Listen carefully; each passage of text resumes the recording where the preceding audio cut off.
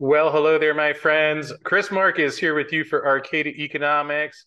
And today I have an update about an initiative that we started a bit over a year ago that some of you may remember when everything was happening with Silver Squeeze.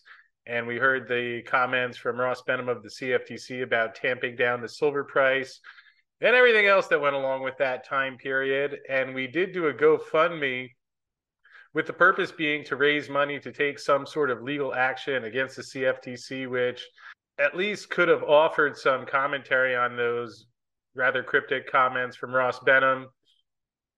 As you can see here, we did raise $32,000 towards that. And I wanted to provide an update because there are a few things that have happened in that time that I haven't had a chance to share on the show, but have been meaning to do so. And anyways, today we finally have a chance to do that.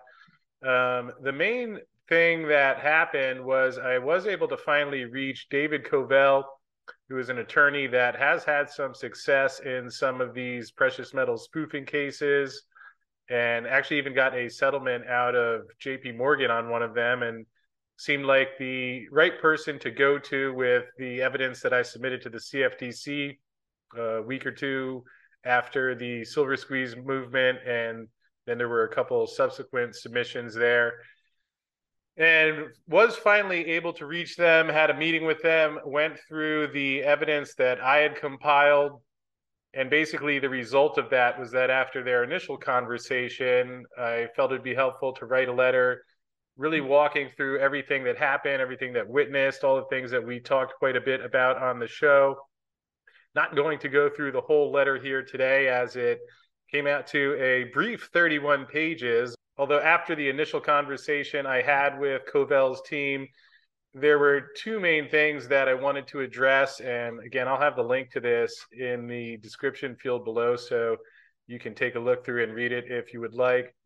But the first was that I was trying to find out what options were available for gold and silver investors for the time period that includes the smash down from $50 in 2011, a lot of the other times when the price has been smashed since then, which certainly based on my conversation with former Commissioner Bart Chilton, he confirmed would fit under the category of spoofing. And while there have been a bunch of cases that have gone up that applied to people who had futures contracts, there's nothing that I've seen or come across in regards to people who had actual gold or silver or mining shares that are heavily indexed to gold and silver prices. And the thing that they had mentioned in the initial call was that the problem is that if it was something that happened in 2011, there's generally about a 2-year window for which you can submit your claims, which on one hand makes sense, but the fact that the announcement of the CFTC and their investigation didn't come out until September of 2020, which covered the time period between 2008 to 2016, made it hard to submit that within the 2 years, which would have been from 2011 to 2013. Because again, if we didn't have the evidence or a confirmation by the regulators that there was indeed fraudulent activity, that makes it a lot harder to submit any sort of claim in the situation.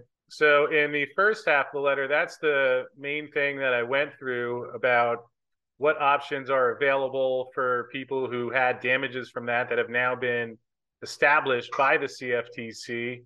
And here you can see, is there some way a suit claim could be made for damages based on the crimes that occurred between 2008 to 2016? And there is obviously the chart of what happened at the end of April in 2011, where we saw price drop from $48 to $42 on the open.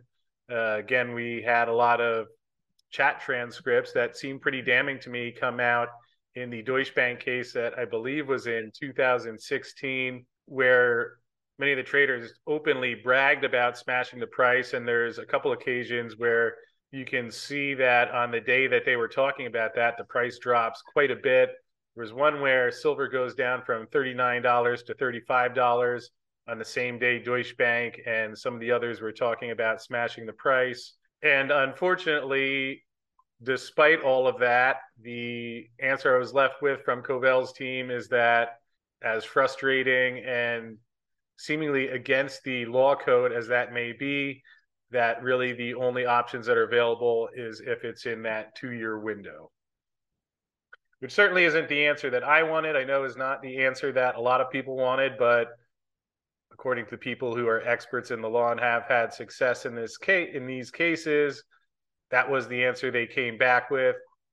Second half of the letter was describing the events that happened in the Silver Squeeze weekend, January of 2021 into the beginning of February 2021, where price got hammered in the face of substantial buying. Again, we had the unusual comments from Jeff Currie of Goldman Sachs. There were the prospectus changes to SLV that occurred in between the two appearances by Jeff Currie on Bloomberg and CNBC. And then in the midst of that, through the greatest buying spree in history, as evidenced by the inflows into SLV, as well as the physical dealers, the price somehow dropped 10% within a couple of days. So all of that is outlined. The most relevant parts of the submissions I made to the CFTC, of which I've never heard back anything from them on any of those submissions. All of that is highlighted here, as one of the goals I had in writing this was, regardless of what the lawyers said in this particular case, so that at least if anyone else has evidence or finds some sort of way of using this, at least there's a write-up that lays these things out. Described my phone call to SLV, which had a lot of things that seemed to be discrepancies, especially given what was going on at the time. So again, won't go through this whole letter here, but at least there's a record of what I saw that seemed to be fraudulent behavior. And unfortunately, the answer that I got from the lawyers on this part was that essentially you need a specific trade and a witness to that trade, which I interpreted they're saying essentially you need the person who did the trade to say that they did something illegal, or someone who was directly witnessing that. And they said that while there's certainly a lot of things that seem out of bounds here and that seem against the code of the law, there's just a higher degree of evidence that is required to have a valid legal case. Of course, one of the things I mentioned was that perhaps there would be more evidence if the CFTC had been doing an investigation, which they talked about keeping an eye on the activity here on February 1st, 2021. CFTC is closely monitoring recent activity in the silver markets.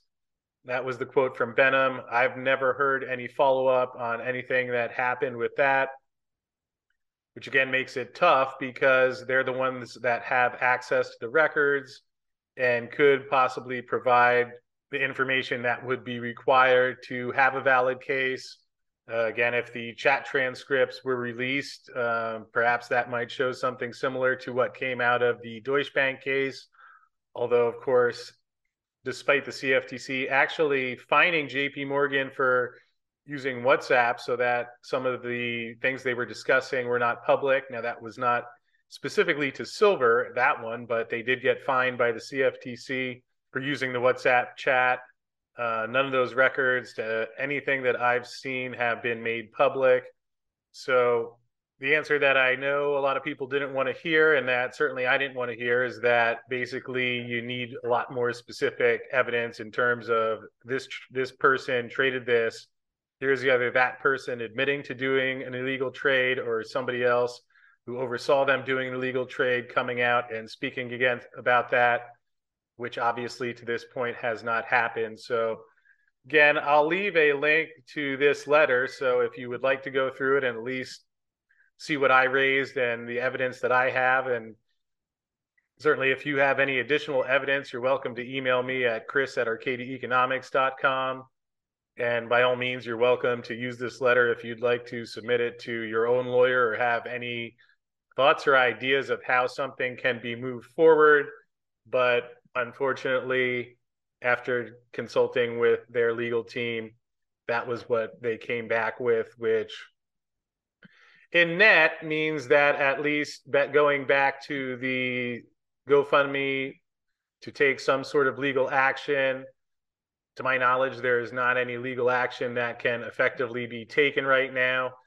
They also indicated that taking action against the government is a lot harder to do and something that lawyers are usually less inclined to want to participate in, which certainly is frustrating to hear, yet again, just trying to pass along what they said. So you can read through the description and see how this GoFundMe was set up. One of the things that I mentioned in here is that fortunately the way this campaign is structured is that people can pledge money, and if the CFTC simply answers the questions posted below, the money will be donated to a charitable cause. However, if the CFTC refuses to answer, money would be used to file a lawsuit against the CFTC for criminal and negligent action. Again, it does not seem at this point as if there is a specific action that can be taken.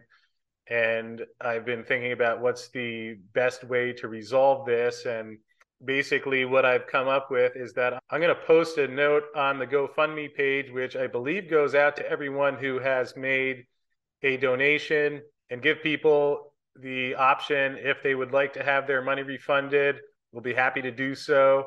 Otherwise, the money that is there, part of it, which we use to buy a 1,000-ounce silver bar, and the rest is sitting in an account in cash, that money will be going to a charitable cause. If you do have a particular cause that you feel is worthy, you're welcome to share that in the comments below. But again, I've been meaning to do this update for a while, A, to let people know the progress of what we found, and B, to give people the option again, if anyone would like to have their money refunded, we are happy to do that. Or if you'd like to see the money go to one of these causes, then ultimately that's what any remaining funds will go to. So sorry that there wasn't a happier outcome in terms of justice in the silver market. Certainly, as you know, I feel there are things that go on which are in violation of any sort of free market pricing and trading.